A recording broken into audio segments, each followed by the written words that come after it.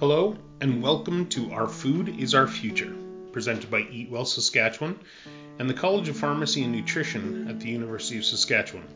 I'm your host and food explorer, Mo Matthew. This week's guest is Dr. Vincent Ziffle. Dr. Ziffle is an associate professor of chemistry at First Nations University of Canada in Regina. His research interests include traditional knowledge and indigenous sciences, as well as chemistry of medicinal plants. He is also passionate about food chemistry and is working towards the clarity of medicinal compounds found in traditional foods. He's also developed Chem 101, Chemistry of Food and Cooking, which incorporates food chemistry, plant medicine, and indigenous food traditions. He also sets up food labs that teach indigenous food pathways, sovereignty, and sustainability from traditional food knowledge keepers.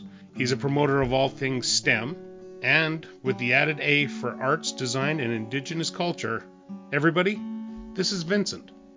So today's guest is Vincent Ziffle. He's our instructor from the First Nations University in Regina. Welcome, Vincent. I don't actually call you by your rightful name, so it's kind of confusing to me. You want to tell us about yourself and where you're from? Sure. Thank you, Chef Mo. I guess Dr. Vincent Ziffle from First Nations University of Canada here in Regina at our Regina campus. I teach chemistry at First Nations University of Canada, and I do research in chemistry, biochemistry, and medicinal plants as well, thanks to the work that we do with elders in community and surrounding areas. And so even though I have a more, conventional chemistry upbringing, I've been influenced by or educated by members of our university to understand better important things like medicinal plants. And this crosses over into indigenous food traditions as well, and healing traditions as well. So we do a lot of things at First Nations University of Canada. Where I started, though, was just across the road over at the University of Regina. I have been born in Regina and lived here most of my life, apart from doing my PhD at the U of A in Edmonton. But when I returned from those experiences and came back to Regina, I guess in 2010, it feels like ages ago, I had an opportunity to learn how to teach in a better way than I could as a grad student, just doing labs and things, and quickly found myself having opportunities to work with students at FNU. So at First Nations University of Canada, we quickly understood that it's important to think about Indigenous science as a key core component potentially in a chemistry class. And that's not how I learned about chemistry when I was young, and it certainly wasn't part of my curriculum. So that's really opened up my eyes and has, taken the blinders off and allowed me to work with a lot of interesting people who've been generous with their time. And so now our courses do have, to some extent, incorporation of Indigenous science into things like organic chemistry courses, but especially chemistry of food and cooking, which is Chem 101, which is a course we built. And that allows us to intertwine or braid together Indigenous food traditions, discussions about food sovereignty, and chemistry, as well as the fine art of food and cooking, all in the same kind of class. And I think it's pretty great, too, to be able to have a food lab where you can eat your experiments. And I've, gone with the flow, I'm sure, quite a few times in my life as I progress through my degrees. But I do like that we get to reverse things a little bit or change them up and do things in a very unconventional way for a class called Chem 101. So that was intentional.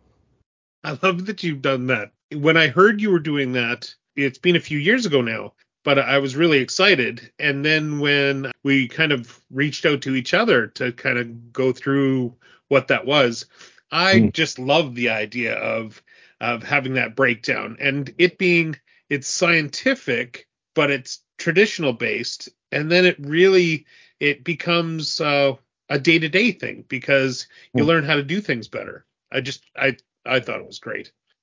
I think so too. I've become marginally better at being a cook. I've accidentally called myself a chef like once and realized that I've got a long way to go. But it's allowed me to become a little more competent. Obviously, I want to, when I do demonstrations, appear somewhat competent. Uh, but our students actually teach us a lot too. They teach each other a lot, but I've learned a lot about their traditions. We have international students too in our courses, and when they are able to work on their final projects, they introduce a lot of things that have been important to them for ages, that have been important to their families forever.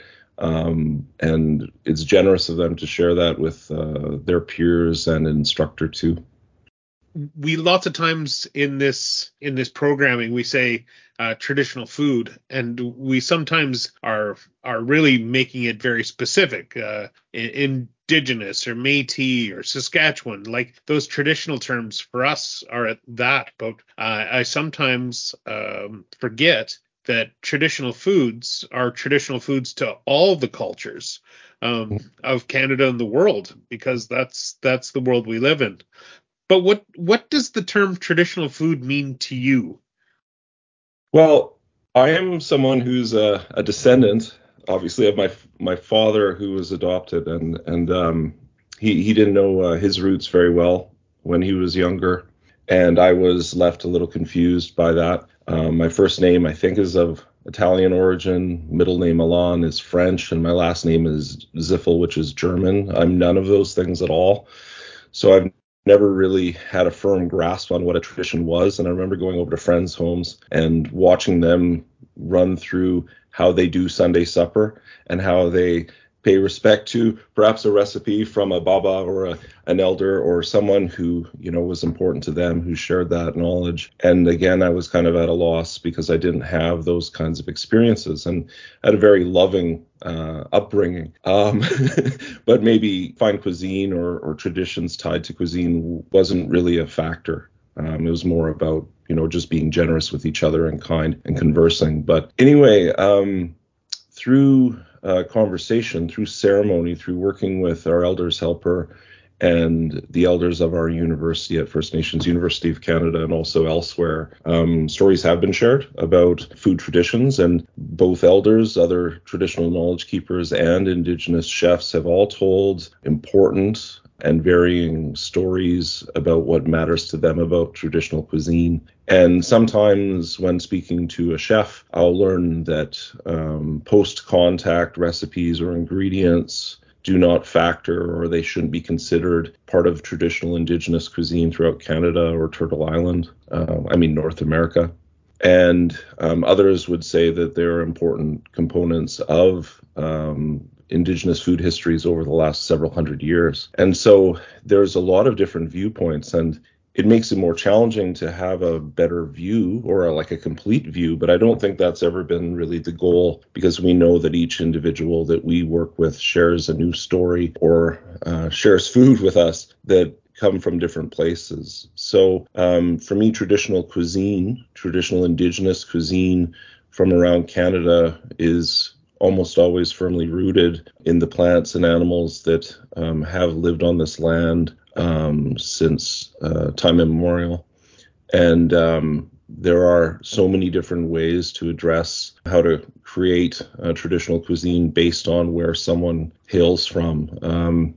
I'm a non-Indigenous person. I'm very fortunate to be able to work closely with those that share traditional knowledge, that keep it, but generously share it. And even through quick glances at programming, really excellent programming like Red Chef Revival with Chef Rich Francis and Chef Cezanne Notaway, everyone has a different perspective on what is considered Indigenous and traditional. So I remember having a chat with Chef Rich Francis, and his comment was bannock, for instance, was perhaps not, part of a traditional cuisine, but at the same time, it would always be something that's important to Indigenous cuisine throughout Canada, and understanding its history was important. So he shared that with me too. So I think that's important. I asked my students questions on their final exam actually recently. I shouldn't say too much because I don't know if all of them have got the marks back. But, looking at and talking about Indigenous cuisine and food traditions like that, I asked about, their perspectives on the history, the past, essentially, the present, and also the future. And we have Indigenous students in our course and also non-Indigenous students in our course. But I was happy to see that Their responses were largely very thoughtful and extended back farther than I thought they knew. So they did their research and understood in a sensitive and respectful way. But they also understand how traditional cuisine is changing, how it can sometimes be a hybrid in some ways. And again, it depends on the chef that's doing the work. That may be their style or technique, incorporating other types of cuisine into their cuisine, or using what they have, but in a way that's respectful, that's more so like an Indigenous food tradition standpoint. And then talking about the future of Indigenous cuisine in Canada. And one student mentioned, I had no idea that there were so many books, so many cookbooks, and other types of literature that now exist that all appear to be published in the last almost 10 years here in Canada and in some parts of North America too. I mean, in the States as well. And so they realize it's more full-fledged than they ever imagined. And if that's the case, and if this is the thing over just the last 10 years, what's going to happen in the next 10 to 20? So a couple students did mention, I hope the trajectory is good, right? I hope that people become more respectful thanks to these shared stories. I hope they understand that there were important things happening here before settlers arrived. And of course, they know this, or they want to, shout loudly that it's an important part of history here, not just within Canada, but before Canada was Canada, and even during. And I don't know, this is all happening in a chemistry course. And they're managing chemistry basics. And then all of a sudden, we're talking about food sovereignty. And it gets maybe not terribly political, but you do sort of have to make a decision about where your heart lies and share it in a fairly honest way. And again, it's not something I ever recalled doing in my chemistry courses when I was younger. So to me, I find it profoundly moving to somehow manage that while using Indigenous food science to elevate their understanding of the periodic table and what everything is made up of and how it can be manipulated, at least from a chemistry or chemical standpoint. Yeah, geez.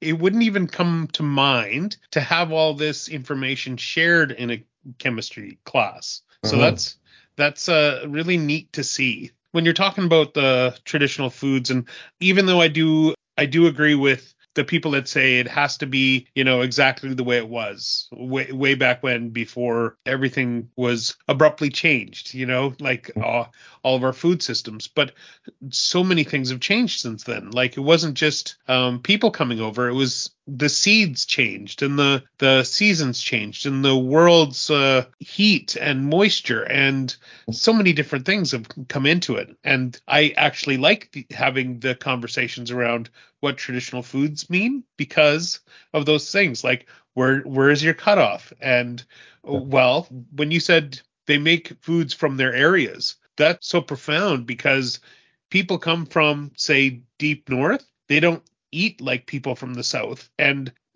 that's just it. It's how it works. So Yeah.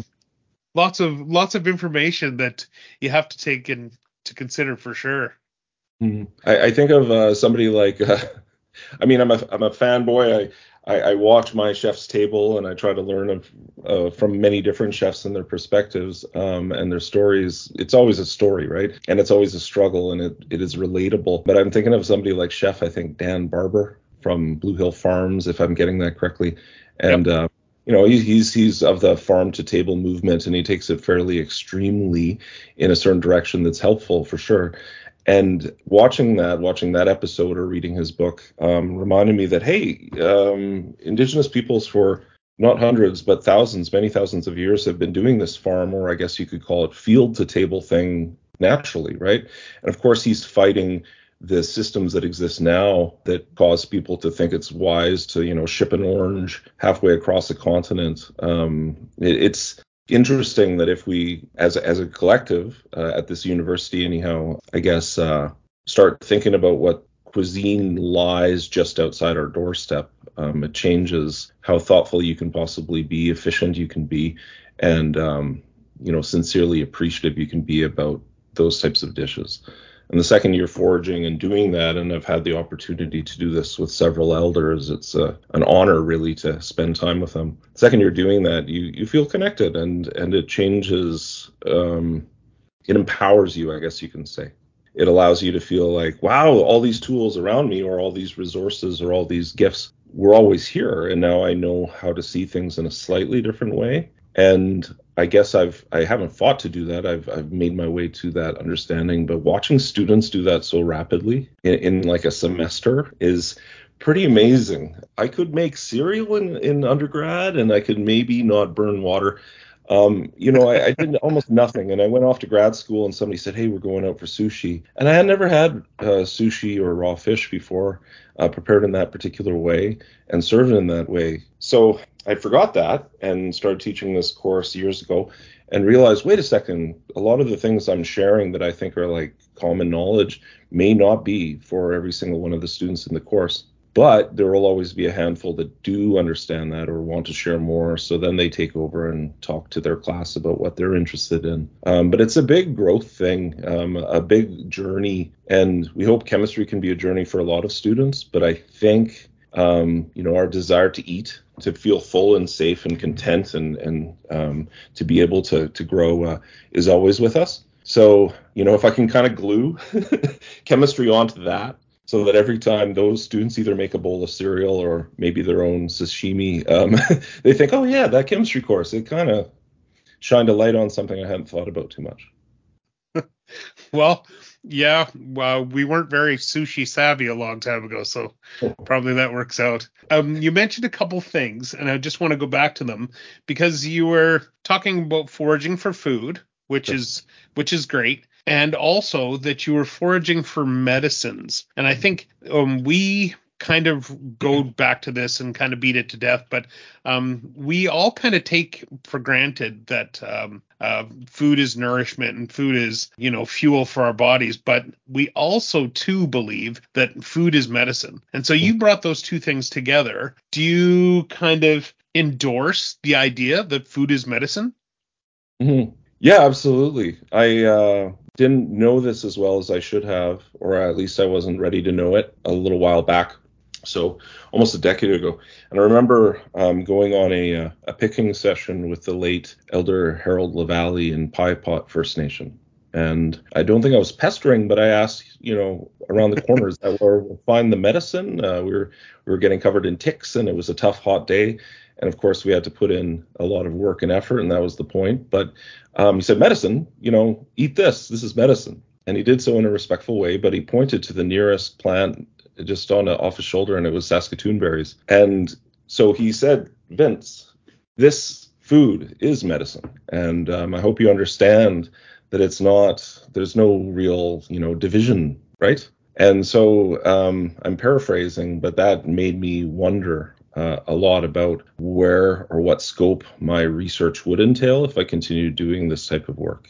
And so I got home, got back to work, and realized that these lines that we set up between things, these genres, so to speak, are artificial constructs. And we have a lot of that in science, right? We have to make a decision, what side of the line or the divide or the chasm does this lie? And that helps us understand maybe the properties of something, its potential, maybe in the hands of a good organic synthetic chemist. But when talking about plant medicines and indigenous cuisine and traditional foods, those I think are one and the same, although occasionally discussion about the properties of these things kind of gets divided into two things. My feeling is that traditional cuisine is comprised of staples that are very healthy, nourishing, and are largely plant-based. And as a chemist, I know that many of these plants produce secondary metabolites, so coming from a biochemical and a chemistry standpoint. And those are super useful molecules that would take ages and ages for a chemist to synthesize step by step in a fume hood of a lab. And yet Mother Nature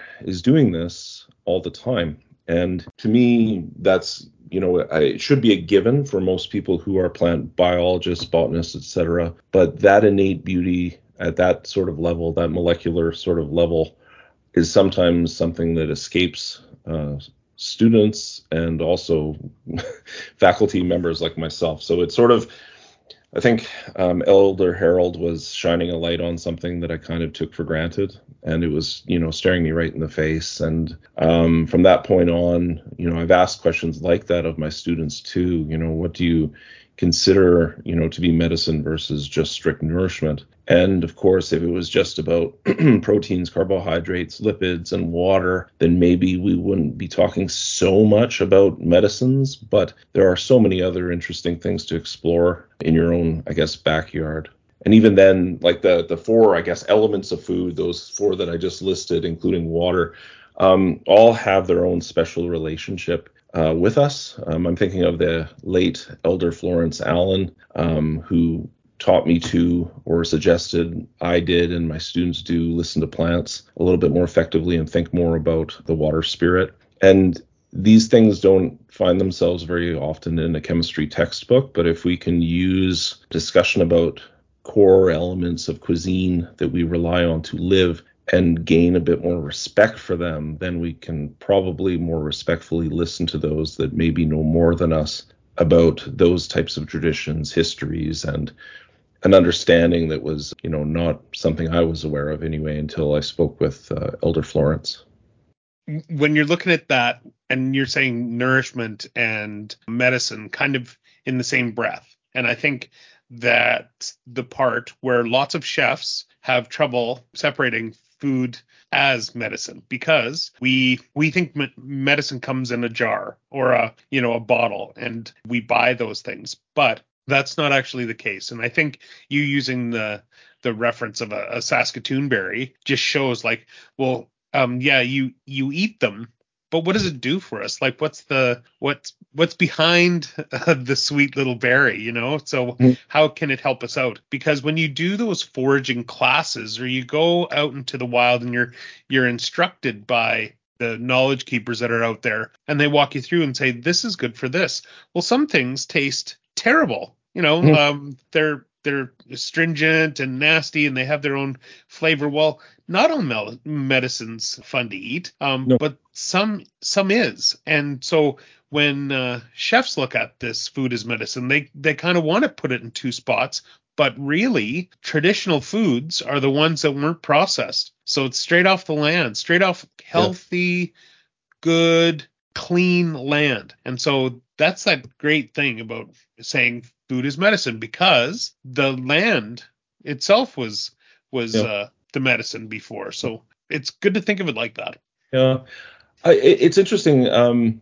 Many don't have experiences living in harmony with nature, and it's oftentimes a battle or a war where you have to sort of thrust yourself onto a problem and extract resources or do something like that to survive. And I know that sometimes there's a big struggle, and a lot of people have created a great deal of harm by overextending themselves and extracting, resources from where we live. And it's always about, the cream rising to the top. It's always about distillation. It's always about essentially purifying the essence of something when we're thinking about the more Western or Eurocentric standpoint. That's the way it always feels anyway, coming from a chemistry point of view. And we see medicine sometimes as the essence of something that we've captured, purified, put in pill form, for instance, to essentially, bottle magic that can save somebody's life. And it works, but honestly, a lot of those medicines are around us. And if they become part of your cuisine, you may not have to, I guess, consume them in adulterated or concentrated form, I guess you could say, right? There is something special about being able to do that, and we're in the lab all the time, and occasionally we're distilling something to purify a solvent so we can do a reaction well. So these techniques are absolutely necessary. But when we look at that as a non-holistic way of functioning, I think that it's really refreshing to realize that it's as simple sometimes as having reverence and understanding about a particular plant species and what it's useful for as is, or dried and used as is. So to me, it kind of goes not against, but in a different direction from my upbringing as a chemist. But I love how working more often with indigenous food and healing traditions helps me continually reflect on what I've learned and kind of decide for myself, what do I need to unlearn, or where should my understanding or passion for this change, because it's maybe not the full story or the most healthy way of doing things or approaching the problem. Yeah. You wear more than two hats, I think. I get confused from time to time. It is tricky, right? I get distracted, and I think I've decided that this is good because it allows me to satisfy many, I guess, interests, right? To be interdisciplinary. And it was funny because I would used to say multidisciplinary, and then I realized there's power in collaboration, hybridization, or working with biologists, knowledge keepers, business administrators to do work that you can't do if you're just focusing on purely chemistry. And if teaching is important, and of course it is, to become a better teacher is to probably become better rounded so that you can individually look at each student, hopefully, and address their, concerns or needs that semester. It's impossible to do this perfectly well, but I just love how in Chem 101, for instance, students come to this with different sort of interests or passions, and we find a place for that. We allow them to sort of extend themselves in a direction that they aren't just comfortable doing, but where they can hone a talent or a passion that they didn't previously think could be addressed in a 100 level class. So that's my hope anyway. And I think I've seen some changes there and some positive developments. Yeah, I think I want to sit in on that class. That sounds like a good one. It'll be good. It is good, but it'll be great when we can do it more frequently. The pandemic was really hard for us, and I taught it via VC or video conference, and we had students throughout Canada taking part. And so we sent them the food lab. So they were doing chemistry in their own kitchens. And I had a few comments from parents or whomever they were living with, like, is this wise to not have a lab instructor here? But of course it was essentially they were doing a manipulation of food and cooking, but using chemical principles to elevate the cuisine and to analyze things in a reasonable way. But anyway, in class we do a lot of demonstrations, and here I am via VC and making a steak and showing students that old adage, you flip a steak once or a burger once to make the best burger isn't the best way, because the whole idea is to ramp up the temperature on the exterior, at least of the steak, efficiently. So flipping it every 30 seconds actually works pretty great. So I'm sitting there teaching, flipping steaks. They can hear it sizzling, and I'm talking about the Maillard reaction and stuff. And, thinking I'm pretty competent here. But then afterwards, I realized how foolish. I'm showing them the steak. I'm showing them this sourdough, but nobody can smell it. Nobody can experience it. Nobody can buy it. And I know that as an undergraduate, I wasn't always able to have a meal when I wanted to or needed it most. And it didn't seem like the best way to bring people in. So we did that once. And when we got back to the in-person stuff, then that started again. But occasionally you'll have a professor down the hallway who will say something like, we need to coordinate your class with my class better. We had our midterm exam, and all we could smell was caramelized onions. And some students really love that stuff. And I said, I know, they lined up outside my class to have some soup after. It's like, but they were at a midterm and, close the door, but that just scrumptious. Nope. Oh, we couldn't prevent it from, distracting everybody. So there you go. That's kind of one of those things, right? Core memories, and they're built like that. And so those smells will take you back to a place or a time in your life. And if they hit right, it's just amazing. Like when I make tortillas as part of my Métis tradition, that's it. There's this sweet spot when I put in enough spices to the meat stuff, and when it hits, it's like I'm there. I'm back in my mom's kitchen, and my grandmas are around, and it's this whole thing. I can see it all in my head. So I know what they're talking about. It's something that's extra factory, I guess. Yeah. It sparks something, and of course it does. If you time things correctly and offer food when people are hungry, of course it will. And if you kind of, it's not a bait and switch, but it's like, here's some food and also a lesson about the Bohr model of the atom.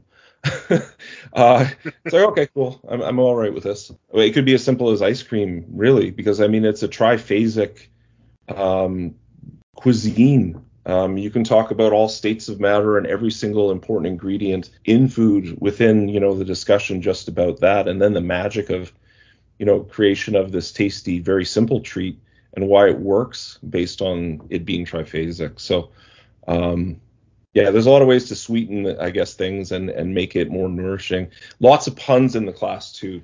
I'll say stuff. I'm not very funny. I said to my wife at one point, my partner, she said, what was one of your key attributes or something? What do you think about yourself? And I was like, at least I'm a little funny. And she looked at me and she's like, looking? No. She said, I don't know. Humor isn't your thing. And maybe she was just trying to temper my expectations about stand up or something. And anyway, so I rely on puns in the class, and they're always, cringy, but they resonate, right? Like food for thought, ha ha ha, and then we go. But I mentioned to my students too, like the fact that there are so many, phrases or idioms around food just screams why it's so darn important for us. And it's funny. It's a little bit lighthearted, but that approach, I think, brings students to chemistry in a more sincere way where they're a little less apprehensive, I hope. And some have said, I think I'll do Chemistry 104 now, or how do we get to organic chemistry next? And so I think that means it's working. Good. Well, good luck with that, and Thank you. keep it up. That's Try. good for everything. When we're talking about institutions and going to schools or going into places of education or correction or even healthcare, institutions in Saskatchewan are trying to include more traditional or indigenous foods into their food service systems. And this is kind of across the board in Saskatchewan, has been happening for a while now. But do you see that as a positive way forward? Oh, for sure. I think so. I believe that if those choices, the decision making, is left to Indigenous communities, that would be fantastic. I know that again, it starts with the land. So if there are resources either ceded back to or controlled by Indigenous communities to do this work, that would be the great start point, in my opinion. And I could be missing something, but I think about agencies like Indigenous Works Luminary and others where they're talking about developing Indigenous agriculture, done so with stewardship or control by Indigenous communities or knowledge keepers. And of course, like we talked about earlier, there's so many different types of cuisine depending on where you are, what land I guess you stand on. But I could see myriad different solutions coming from many places, even just within Saskatchewan, which is a huge resource of great people who have different backgrounds. Agreed. That's I guess the good starting point. You start with good clean land under proper management and you go from there. Mm. So we're wrapping it up. So like a steak, it's pretty well done.